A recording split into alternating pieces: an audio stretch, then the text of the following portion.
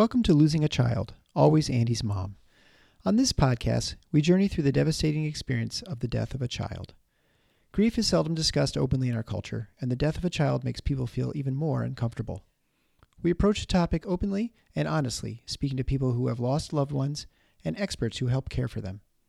Whether you are a parent experiencing loss or someone who wants to support another going through this tragedy, this podcast strives to offer hope and help.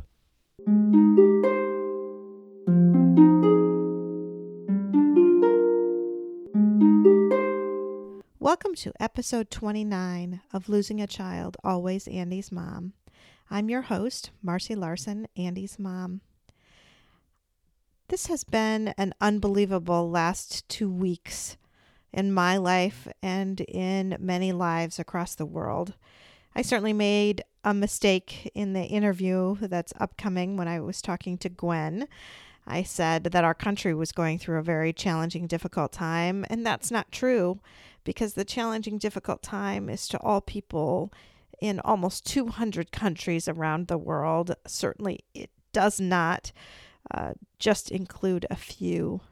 So last week, as you know, I was really unable to record an episode just because I was feeling so overwhelmed with work and just different emotions. The Andrew Larson Memorial Concert was canceled, and that felt a little bit like a new death for me. We had really worked so hard on doing something to honor Andy, and it felt like such a failure to know that that wouldn't happen for a long time, and that when it does happen, Peter might not be able to be a part of it at all. And then work has been overwhelming with having to wear personal protective equipment when seeing any sick child because I don't want to spread the virus to others. Anyway, due to that, I just was feeling like I couldn't put out an episode. It didn't seem important enough to put out an episode. But over the past 2 weeks, I have also felt really overwhelmed in my grief because I'm no longer focusing on it. I'm trying to shove it down and not think about it because I feel like my own personal grief isn't important enough in this desperate time. But really, for me, my grief hasn't changed at all. For you listeners, your grief hasn't changed at all. If anything, it feels worse because I notice him being gone more. As my family spends more time together, his absence is more painful, not less. I think about death in general more and not less. So I have decided to restart the podcast to give other people and myself some time to focus again on the grief and not just the pandemic. So today's episode, we do discuss grieving in a pandemic and how to take care of yourself and some of the things that might be going through your head. I decided to add this episode with Gwen just so we could try to understand it a little bit better. After this week, I will go back to my normal format of interviewing different parents, but for now it felt better to take a little pause, and it felt better to interview someone that I knew well, even though for the first time we had to do it remotely because of a shelter-in-place order that we were not to really be in contact with each other physically. I know at the end of this 50-minute talk with Gwen, I felt a lot better about how I was dealing with my grief and how I may be able to help others dealing with this stressful time. So I hope you feel the same and enjoy this episode.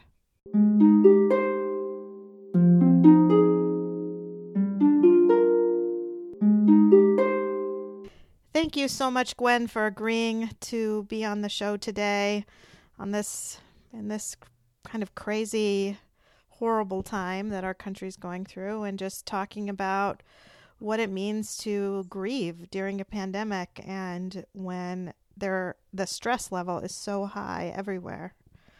Mm-hmm. Yes, you're welcome. It's good to be here with you. Yeah, it's been a while since you've been on, so I'm glad to be able to talk again. It has been, but I'm sorry it's under, these kind of situation, but I know. This wasn't supposed to be our next topic. no, it was not. And actually, what I had really hoped to talk to you about today was the kind of what we do with our grief and how we can put our grief in a positive direction. Tomorrow was supposed to be the Andy Larson Memorial Concert, which Right. obviously isn't happening. And, they were supposed to sing the song that was written for Andy for the first time. And Peter was to sing a solo part, which was Andy's solo. The tune was to the song that Andy sang with his solo. That's always at the end of my podcast. So Peter had been rehearsing that to sing that. And it's so hard for me because it's really, really painful to have lost that ability to be able to honor him. But I feel like I can't talk about it at all because it would be selfish to do so. And it feels like such a a concert is a nothing compared to what's going on in the world. So I don't talk about it at all. And, no one talks about it to me. Right. It's like we're disenfranchised in all the little losses that this pandemic has cost us. And yes, in comparison to human life, some of these things, don't seemingly matter or line up to the same level of value. But to us, we've had so many losses that when you've planned to honor your son in this way, it is a huge disappointment and hurt that that's not going to happen at this time. Yeah, it almost feels like losing him again a little bit, right? Because I just had been so looking forward to honoring him and honoring all of our children, really, who've been lost. And it's something that now has to wait probably at least a year. And so that's hard. And then just dealing with this is hard for me. Yes. It's funny. I find myself now again, I'm not sleeping. I'm just crying all the time. All of those feelings are just way back up at the surface again. Right. More so than they were a month ago. It's interesting because I think when we're early on in our grief, we don't know what that rhythm and that routine is. It's horrible. It's painful. It's learning all of the management of who am I now. But what happened is, and I think especially, everyone knows your case because you talk about it so freely, is you got into a new rhythm and a routine and you were going back to work and establishing some really good rhythms that were helping you, and now those are gone. And I felt like I still did get a little bit of kind of grace from people just remembering, right? People remembering what I'm going through and how hard that is. And that goes away in something like this. It really does, because everyone's stressed. I am certain of all the people at my office, as caring as they are, I know not one of them remembers what tomorrow was supposed to be. Nobody does. And it's instead these meetings and trying to figure out what to do and how are we going to be able to go on and how can we pay our staff and should we do checkups on kids anymore? Should we cancel all of them? How do we do this? How do we function? How do we keep everyone healthy? Well, and like you said, it does change a focus and where you were getting grace from people. I'm even thinking of times of enjoyment in life. Our daughter got engaged in the midst of all this or right before it started. And no one's talking wedding planning. Everyone's talking about, are you working? Is your work, you can't even enjoy some of the good things right now. Right. And I think even like on social media, I've seen people try to put some good things on there and then they're almost berated, right? Because you're not supposed to talk about anything good at all. Right. So in some ways, it kind of gives you an excuse to just be sad, which I guess can be not bad for a grieving person. because we're all Right. sad Well, anyway. But right. Because that was one of the things that I mentioned to you before we went on the air is, again, I have no research with this, but when bereaved people, at the beginning of your grief, you want the world to stop and you don't want to have to put on makeup and brush your teeth and go out and try to look normal. So you want that to stop. Well, now the world has stopped. yeah. And, everyone's making jokes about working, with their bathrobe on. Well, for bereaved people, spending a whole week in your bathrobe is what we really feel like doing. So I'm wondering if it's giving some bereaved people some freedom from having to go out and do their normal routine and try to act normal. I think that could be the case. One thing, though, I feel like for us, we are staying in. We're playing a lot more family games and doing things like that because we're not going anywhere. But it makes Andy's absence feel so much more acute, right? Because we're not busy and going here, there, and the other place. And so you just see him missing. And that open spot at the table, I mean, people aren't off and working and doing stuff. And so we're very consistently setting the table for 5 instead of 6 now. So it almost hurts worse because you think of how, I don't know, I just feel him gone more.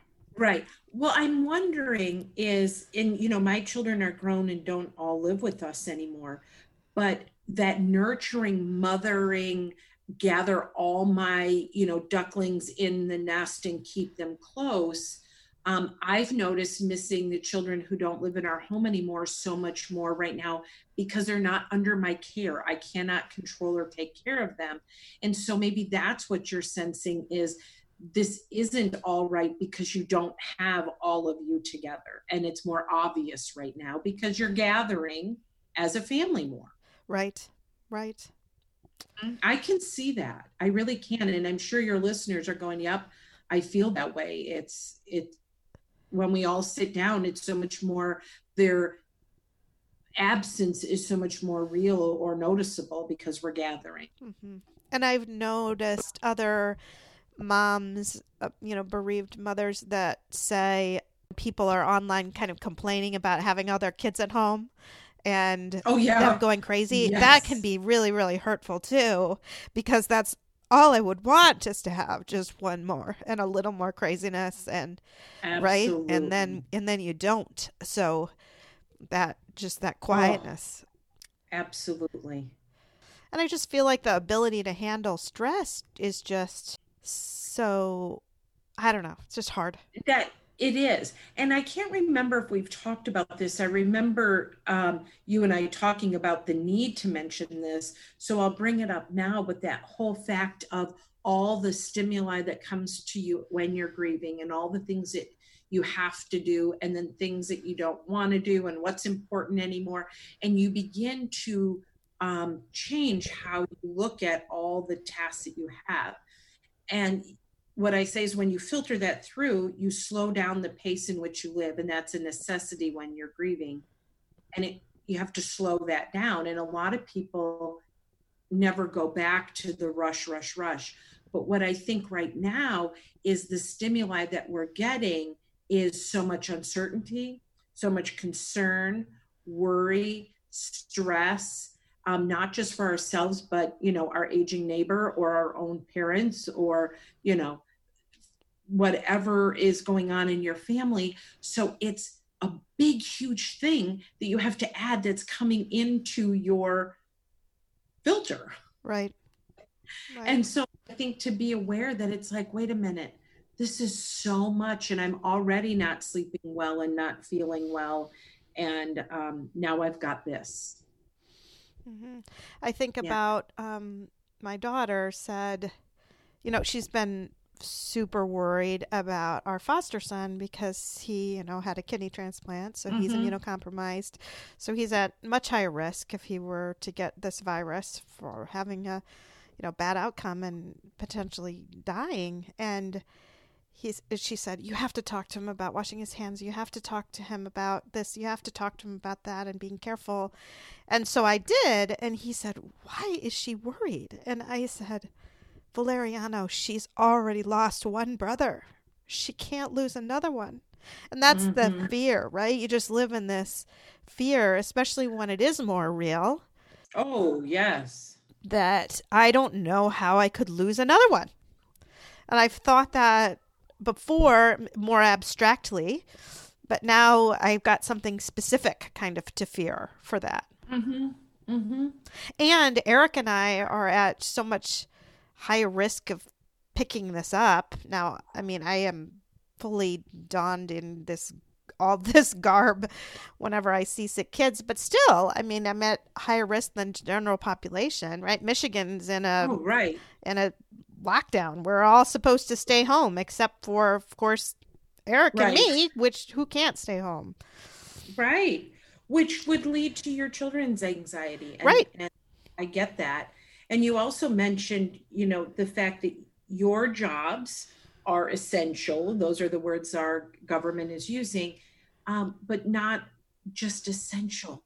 They're high stress right now. They're changed. They're on alert. They're changing every hour of what kind of care you give and how you give it. And that's totally true. The messages that we get from the hospital, they do change every hour. There was one day it was, we had these certain groups of people that we could even test for the COVID. We could test, and then it switched a few hours later, and it said, anybody that comes in with a cough and fever, you should get a test on. And that lasted literally like an hour because we're having this meeting, we're talking about it, and one of my partners said, oh, my husband just sent me a message. They just retracted that and changed it back again. Now it's only hospitalized people because they've run out of tests. So, I mean, it changes literally hourly. Yesterday, Eric said, I can't believe it. I only got one email from the hospital today, and I'm so used to getting at least 5, So it's in some ways you kind of have to laugh about it because otherwise I'll just cry about that too, and I can't handle crying about everything right now. Yeah. So what are you doing to de-stress? Is there any moments of your day that you are incorporating something that just helps you relax or unwind? Eric and I are reading a little bit at night. So we're doing that. He picked a book and he's reading it out loud before we go to bed, which I think is good instead of looking at a TV screen. Yeah. So I think that's good, but not a lot really. We've been trying to go on some walks, but it's been cold. It snowed here again. I know. Yes. Sunday. I know. We had a few inches of snow Monday, which was not fun. But I hope as the weather warms up, maybe we'll walk around the neighborhood a little bit.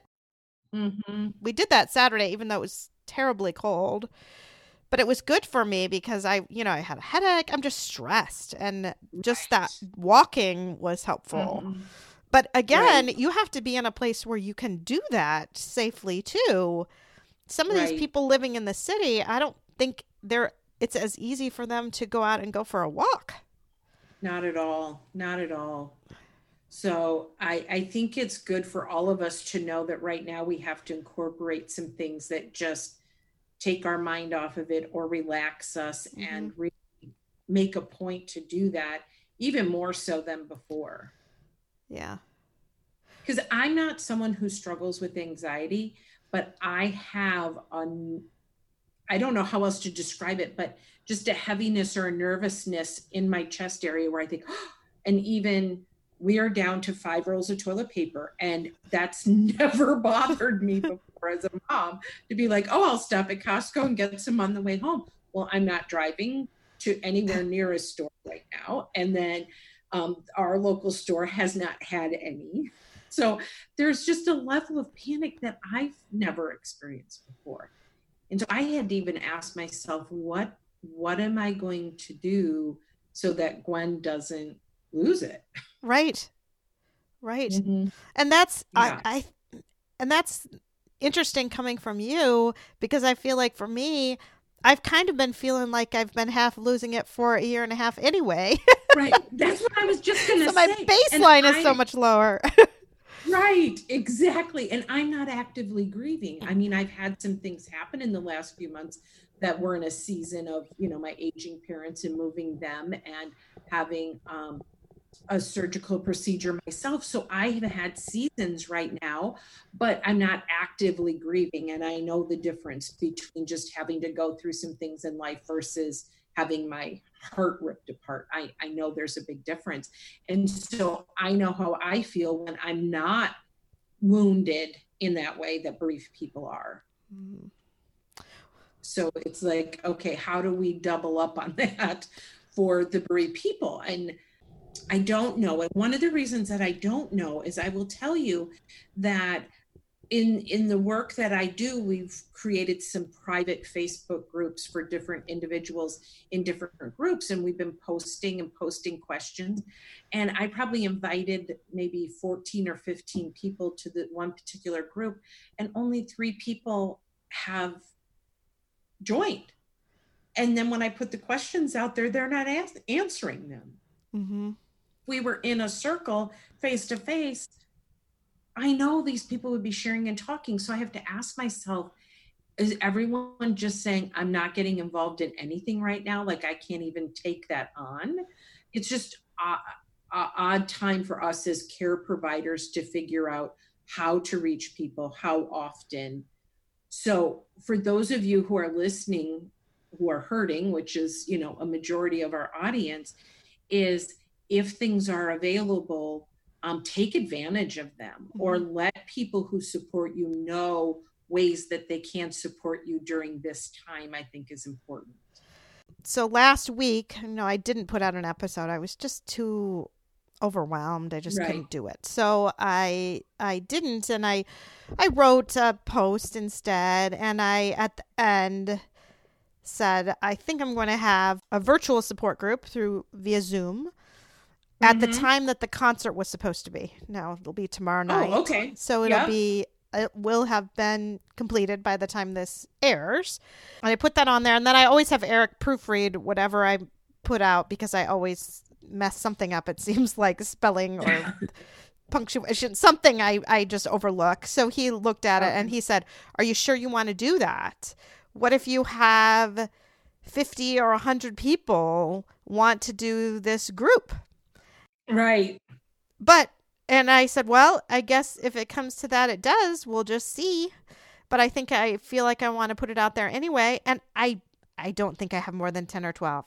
So it goes along with what you're saying, because I mean, this post was read by a lot of people, hundreds of people, maybe even 1,000 people. And yet not very many actually did kind of take me up on that offer. Yeah. So it'll be interesting to see how many people do that tomorrow. Almost all of the people that wanted to be on are people that have been on the show before, or like friends of mine or something like that. Or actually a couple of them I think are guests that are scheduled to be on that I have kind of postponed. So there aren't that many that just kind of did it out of the blue without any tie. Right. You mean as a stranger to you? Right, as a stranger to me. Yeah. I think only a couple. Right. Yeah. Our ministry belongs to the National Alliance of Grieving Children, which is kind of it is a national group that kind of governs and monitors grief centers for children and families.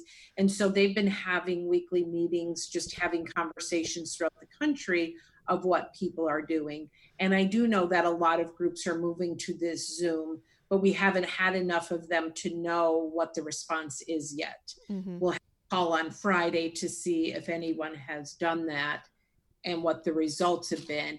But right now, what this group is doing is supporting and educating the workers who are offering the support. So they're helping us look at strategies for managing anxiety and fear in the adults and the children and that sort of thing. And then what does teletherapy look like?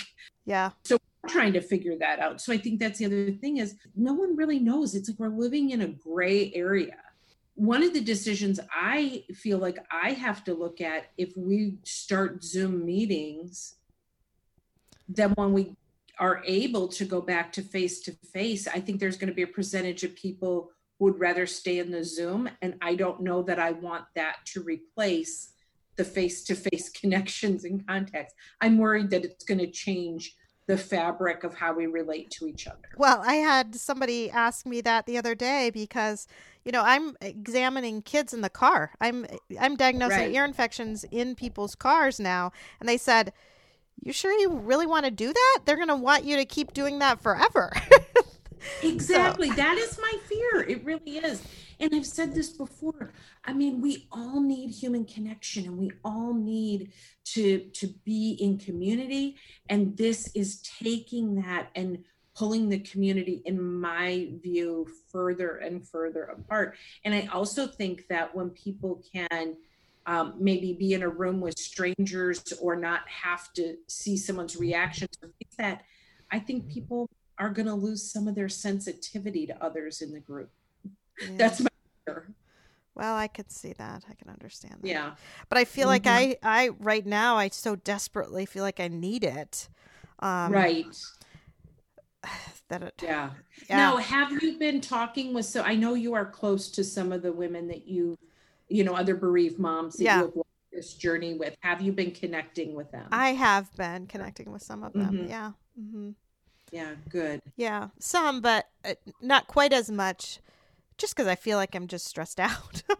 Right. Well, that's what I'm wondering is like, what's keeping people? Because I know, the group of ladies, and I know that they miss not meeting, but yet we set up for some of them to meet, the response isn't there. So I'm just wondering I think it's just a difficult time for everybody. Yeah. It's just there's so much unknown right now. Mm-hmm. I mean, think about that's why I think there are these runs on, food and toilet paper. Like you said, people are just so panicked and they don't know what's going to happen. And you feel like you want to try to get a little bit of control over something. Mm-hmm. And so then you reach out and do maybe more tangible things like getting extra supplies. Because you just don't know how to handle some of the emotional things that are going on. Right. Yeah. Mm-hmm.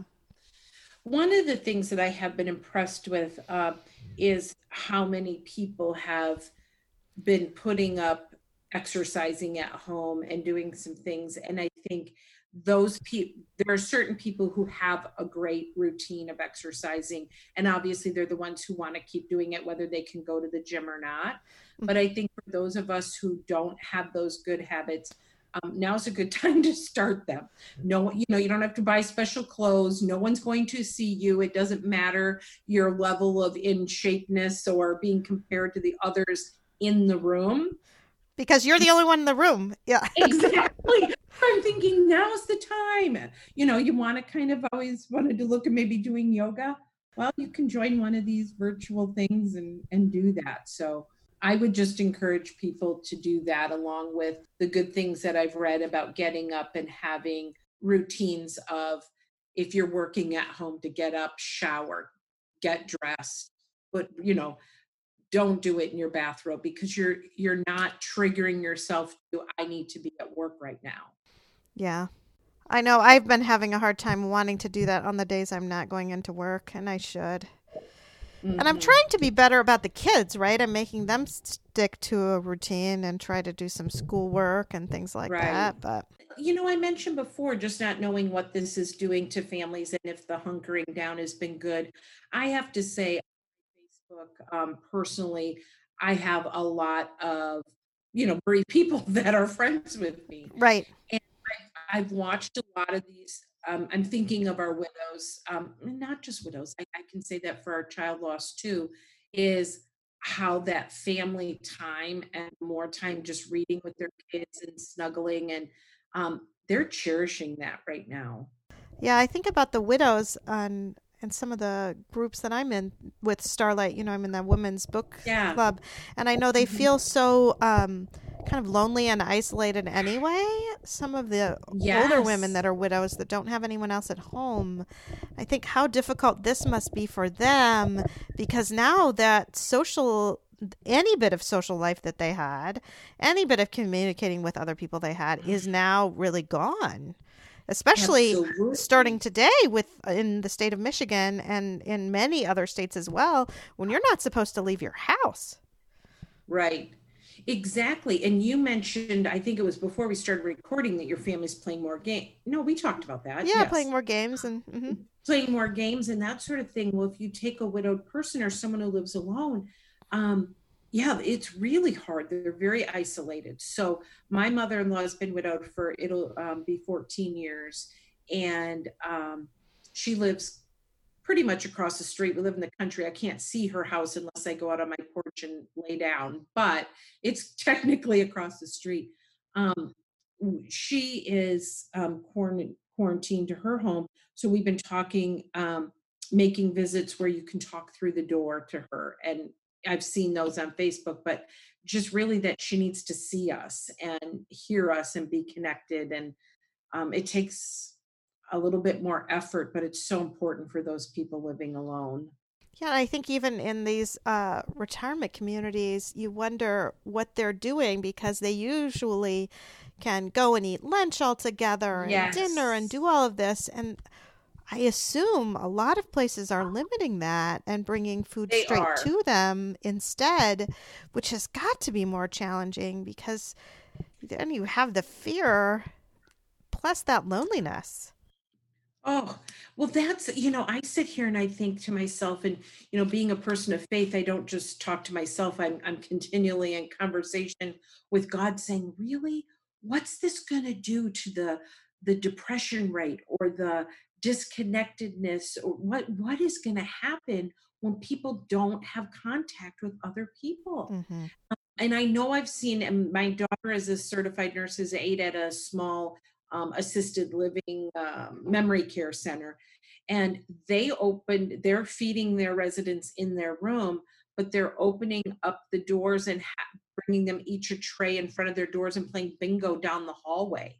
Oh, well, that's something. They're all sitting in their doorway and they're hearing other people talk and they're playing the game, and they can yell, hear someone yell from way down the hall, bingo. And she said it just changed their mood when they opened up their door and had that limited contact. Oh, what a great idea. I know. I feel like making a Zoom conference and doing bingo. Right. So we're not aware. And, I've heard, and I'm not a financial person, I'm not a political person, but hearing like we're not going to know the effects of this for a while, but people are going to be affected financially. It does affect so much, but this is where I come from, is what cost is it going to be emotionally, socially, mentally for people? Right. Well, and I was just reading, of course, being in pediatrics, about the fears that child abuse cases will go up to as Right. people are in their homes with their children and they're stressed because they can't work and they have no money, and then kids are acting up. And so that it puts a lot of fear in me too. Just being a real child advocate, I fear for that. I fear for kids in bad homes and bad situations with really stressed parents who don't have good coping skills anyway. You worry Yes, about I that. I do too. Yeah, I know I was just reading an article on a hospital in Texas somewhere that had like 2 deaths in this last week with kids, and they usually only have 6 in about a year. And it's hard to know whether it's related or not related at this point in time because it's quite early, but they certainly were fearful that they're going to see more. Oh, definitely. Fear. We don't want to live with that foundation of fear and what's next and how long is this going to last. And, I think it kind of reminds me of when you traveled when your kids were little and they'd say, how many more miles? Mm-hmm. And if you really told them that you had 340 miles left, it'd be too depressing. So you say, well, just a couple more hours, and you try to always just minimize that Right. reality. I feel the same thing with this because I just tell myself, okay, April, a few weeks. And then it's that unknown, like you said, that how long will this last and what will happen? It's not a fun foundation. And then if you say, okay, because I remember my husband would always say to the kids, we have 12 miles, no matter how far we had to go. Every time they asked, we had 12 miles. And they'd say, no, I really want the truth. That's kind of where I'm at. No, just tell me the truth. How long is... Yeah, and no one knows the answer. No one knows the answer. That's No, what's so challenging. Yeah, you can't look down at the odometer and know the truth of how many more miles we really have to go. Mm-hmm. Mm-hmm. Well, when people shut things down for 2 or 3 weeks and then other people say, well, it's got to be at least 8 before it does any good. And somebody else saying, well, we really should be doing this for 20. I've got a friend of mine saying, how long is this going to go on? It really can't be 20 weeks, can it? And yeah, really could. It really could. I don't know. No one knows. I don't know. It's interesting, Marcy, as we've been talking, before we just like, okay, Lord, whatever people out there need to hear, just bring it to our minds. And as we're talking, I'm sitting in a bedroom that has 2 windows in it. And for Christmas, I got a bird feeder that attaches to the window where my desk is. Mm-hmm. My kids would probably laugh if they heard this, because they think I'm turning into some weird bird lady or something. When just listening to us talk, and I'm thinking, okay, how do we uplift people? I think sometimes just even changing your perspective of the room you're in, looking outside, even if you can't get outside, and looking out the window. And I would highly recommend, if they still have these on Amazon, getting one that a bird feeder that attaches to your window and you can see the birds so close. Mm-hmm. It just kind of changes our perspective. Yeah, Eric put out our bird feeder the other day too. Yeah. I just really feel like as the weather warms, and if you can, just getting a little bit of fresh air, I think will be really helpful. I'm looking forward to that. I think it's supposed to start getting a little bit warmer. I think so. Mm-hmm. I think so. That's our hope. And I don't know what other encouragement, because like I said, and just really our hearts wanting to encourage the listeners today of knowing that, hey, the slowdown in the world could match how they feel in their hearts. And maybe it's not as stressful just not having the pressure of everyday life. But I think maintaining a good balance, reaching out to others is huge when you need to talk and connect and realize that we all need that connectedness.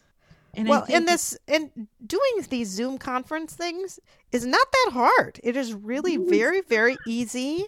And I think it can bring us in smaller groups closer together, because I know all of these support groups have all been canceled, it seems like, around the country. Right. So for us as grievers to be able to do something like this, where we can actually even look at each other, will be nice. I mean, it will be. And I've read on the news, they're doing it with an Al-Anon and AA meetings and things, because people rely on that so much for sobriety and for their stability. To not be able to gather at those things was really hard. So they are using the Zoom conference and connecting. And so it is a great way. And we are social creatures. And we really do rely on each other and can get help from each other. So it is nice to still be able to reach out to other people. And this is a time when you can reach out to other people that are hurting just exactly like you are too. One of the other things that I've often said to my own children is nothing replaces a handwritten note. And I've noticed even with my great niece, she's 7, and one of the things that she's doing is writing notes to my parents, who are her great grandparents, and even her own grandparents, just writing notes. We can find ways to connect and encourage other people too. That it's just kind of causing us to stop and be more intentional about how are we going to reach out to people. Yeah, that is a good thing to think about. And I love what, other people have been putting out there. I have a love-hate relationship with social media, but people have been putting some good ideas and sharing them of what they've, done with their children, and just even making handmade games. Make your own ring toss, have the kids cut them out. I just had a friend say, my children are quarreling, so they have to write their grievances down. And she said, now it's become a writing assignment. So, we can get creative. Yeah, that is a creative way to do that. You stop the fighting for sure then if they have to write a paper every time they get angry with each other. Yep. Mm-hmm. Interesting. Something that just came to my mind when I was thinking about tomorrow night for you that I just want to commend you on, that you might not be aware that you even did it, is that I think you've heard me say that for bereaved people, if we sit down or back or whatever and wait for someone else to meet our needs, we're probably going to be disappointed. Mm-hmm. That we have to find the energy to say, this is what I need. I love the fact that you reached out and said, I need to be with people. I want to talk tomorrow night, and set up that meeting. That you took the initiative. And I know that's not easy as a bereaved person to do because you have such limited energy, but that's really awesome that you did that. So I think just encouraging other people, if you're going to sit in your house and wait for someone to send you a note or, do something for you, that we have to take the energy and reach out and let people know, hey, this is where I'm at, and I'd love to talk with you today. Well, and for me, I just feared what 7:00 on March 25th was going to feel like when when I wasn't sitting in the front row of that, huge cathedral and welcoming everyone and talking about Andy. I mean, I'm not going to be doing that. So I felt like I wanted to try to do something in that time so that I wasn't just kind of curled up on my bed and crying. Because otherwise that could be what happened. Yeah. And I think it's okay to do that a little bit. Yesterday I had a stressful day at work, and I came home and I just didn't do anything for probably a couple of hours. But then I did, and then I got up, and then so I think you do need to take some time, and it's okay to take some time, but you don't want to do that all the time. Either. Right. Oh, and again, it goes back to balance. I mean, it's having that alone time and the crying and expressing and when you just said you just didn't do anything, you were kind of refilling. I mean, because all day your job had taken from you. And then before you, as a mom, have to, figure out dinner for the family and engage in what they need.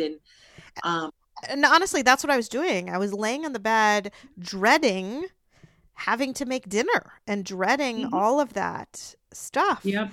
Because I just didn't feel like I had it in me. I mean, that's the thing. I feel like all day now, I mean, overall, my job as a pediatrician is to offer encouragement to parents, right? That's what I do. And that is the majority of what I do, really.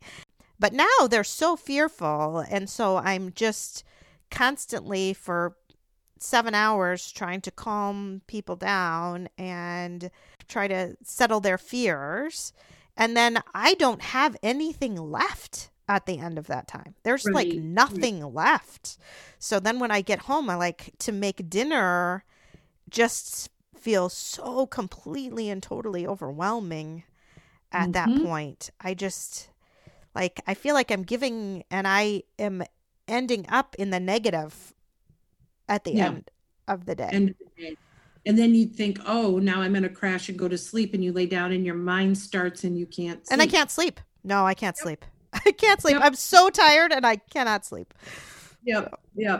But I do think that just being still, because it's been said that, if you could write a prescription for bereaved people and not just a death loss, but any rite of passage, that people should rest their body at least 3 times a day for 20 minutes. Do nothing. And stop and allow your body just to slow down and recharge or whatever that is. So we'd be good to take that prescription right now of 3 times a day for 20 minutes, just doing nothing. Okay. I love that. I think we should write that down for everyone. I think we all should write that down and try to do that a little bit, because that may help kind of refill a little bit of that energy so you don't feel like you're so drained. Yeah. All right. Yep. And it's a retreat to our rooms and just, that kind of thing. So I hope we've been somewhat encouraging to the audience today. Yeah, well, I hope so too. But yeah, and I feel like in some ways I've not been that encouraging. But it's just because it's been so stressful to me. But I think it's important, though, to be honest, too, and to not put up this false, like, I'm just doing fine and everything's great, because that's just not true.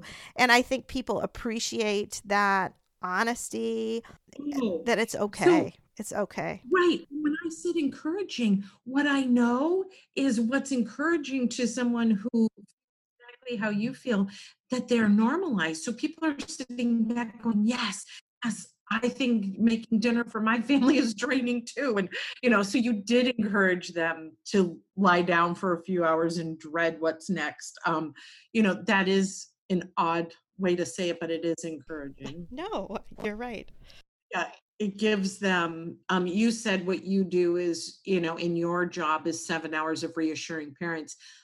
Majority of what a grief counselor's job is normalizing reaction. Yeah, misery loves company. I mean, just like, I'm not the only one feeling this, I think you're right. I mean, you hate to say misery loves company and that, but in some ways it is okay to just feel like it's normal. It's normal to feel more overwhelmed.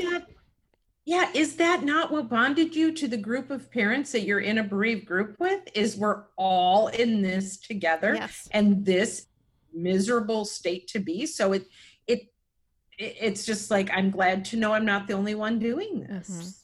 And I know that it can be easy to feel angry sometimes in this time too, right? I've known some different bereaved people that feel very angry with people who aren't socially distancing themselves, right? Who are going out and doing all of the stuff that they're not supposed to be, and it just makes them angry. And I can feel that way too, right? I feel like I have been through this horrible, horrible loss, and what it feels like to lose someone that I love so much.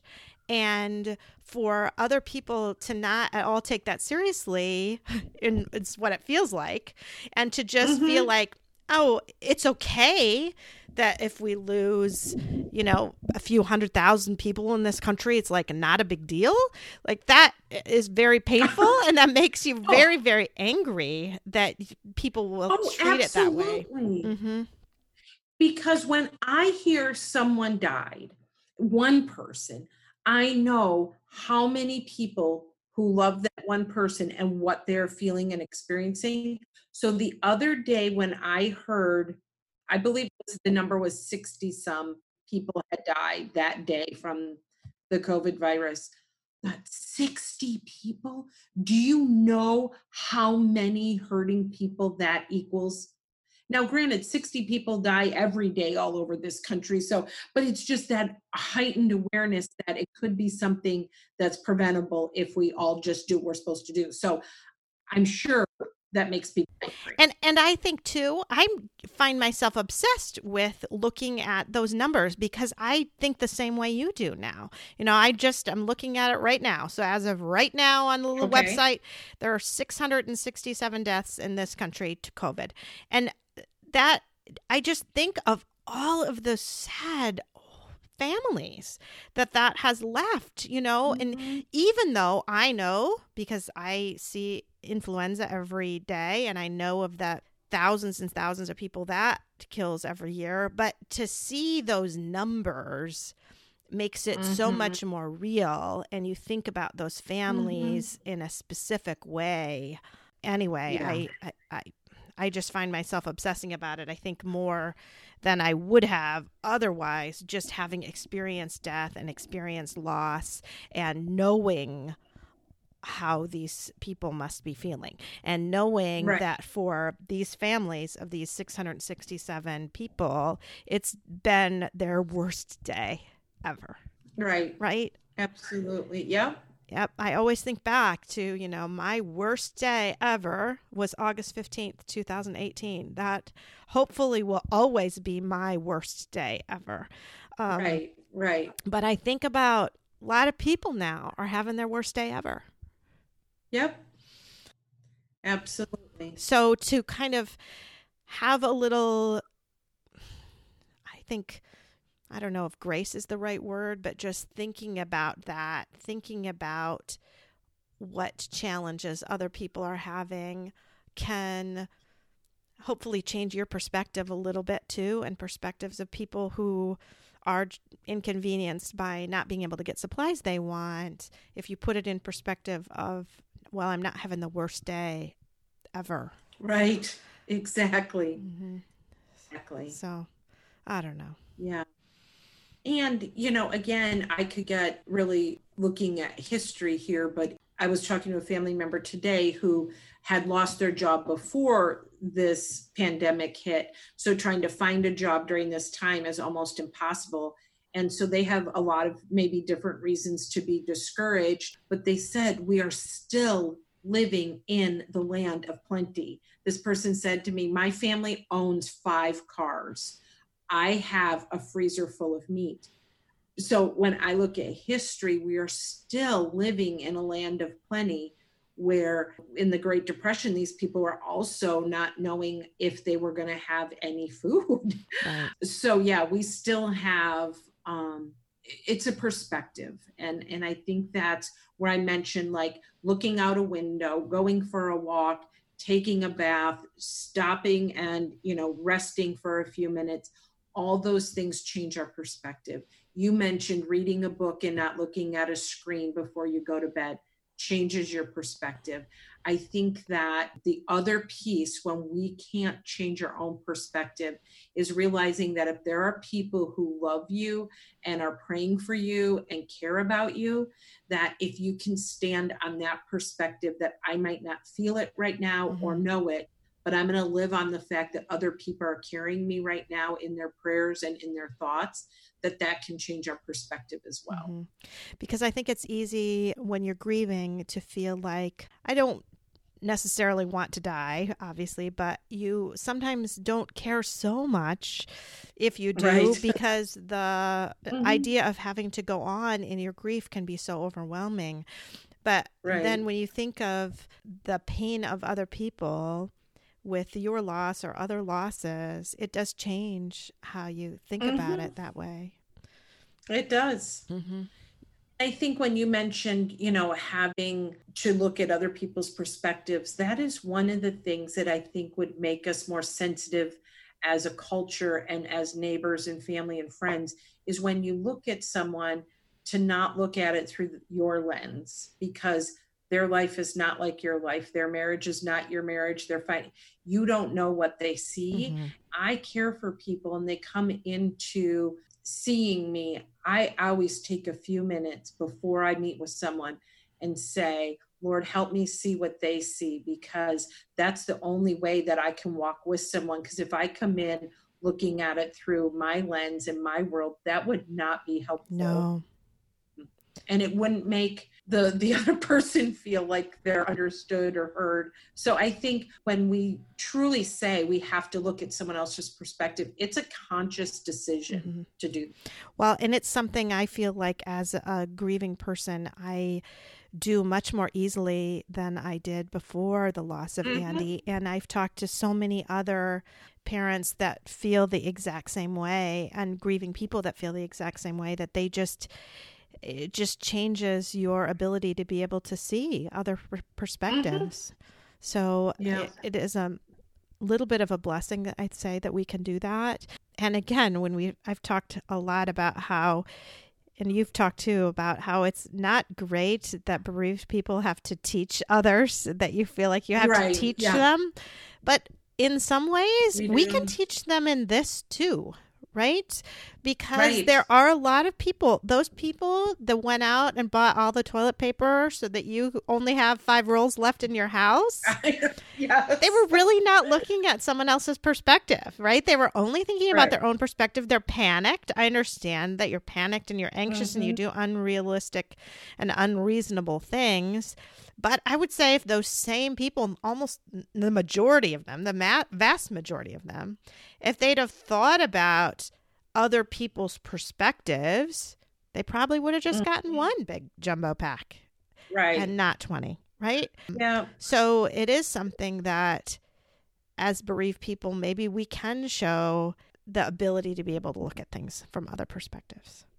Mm-hmm. Yeah, absolutely. I guess maybe that's one thing we can do. Mm-hmm. Well, thanks so much for agreeing to be on today and talking with me. You're welcome. It has certainly You're helped welcome. me. I feel better than I Good. did before we Good. started. So hopefully other listeners will feel a little bit better than they did about an hour ago. So, yeah. And, just set things down every once in a while and just let them go by and just recharge. mm-hmm. All right. Thank you. Okay. Well, thank you. And I hope to talk to you and your listeners again soon. Mm-hmm.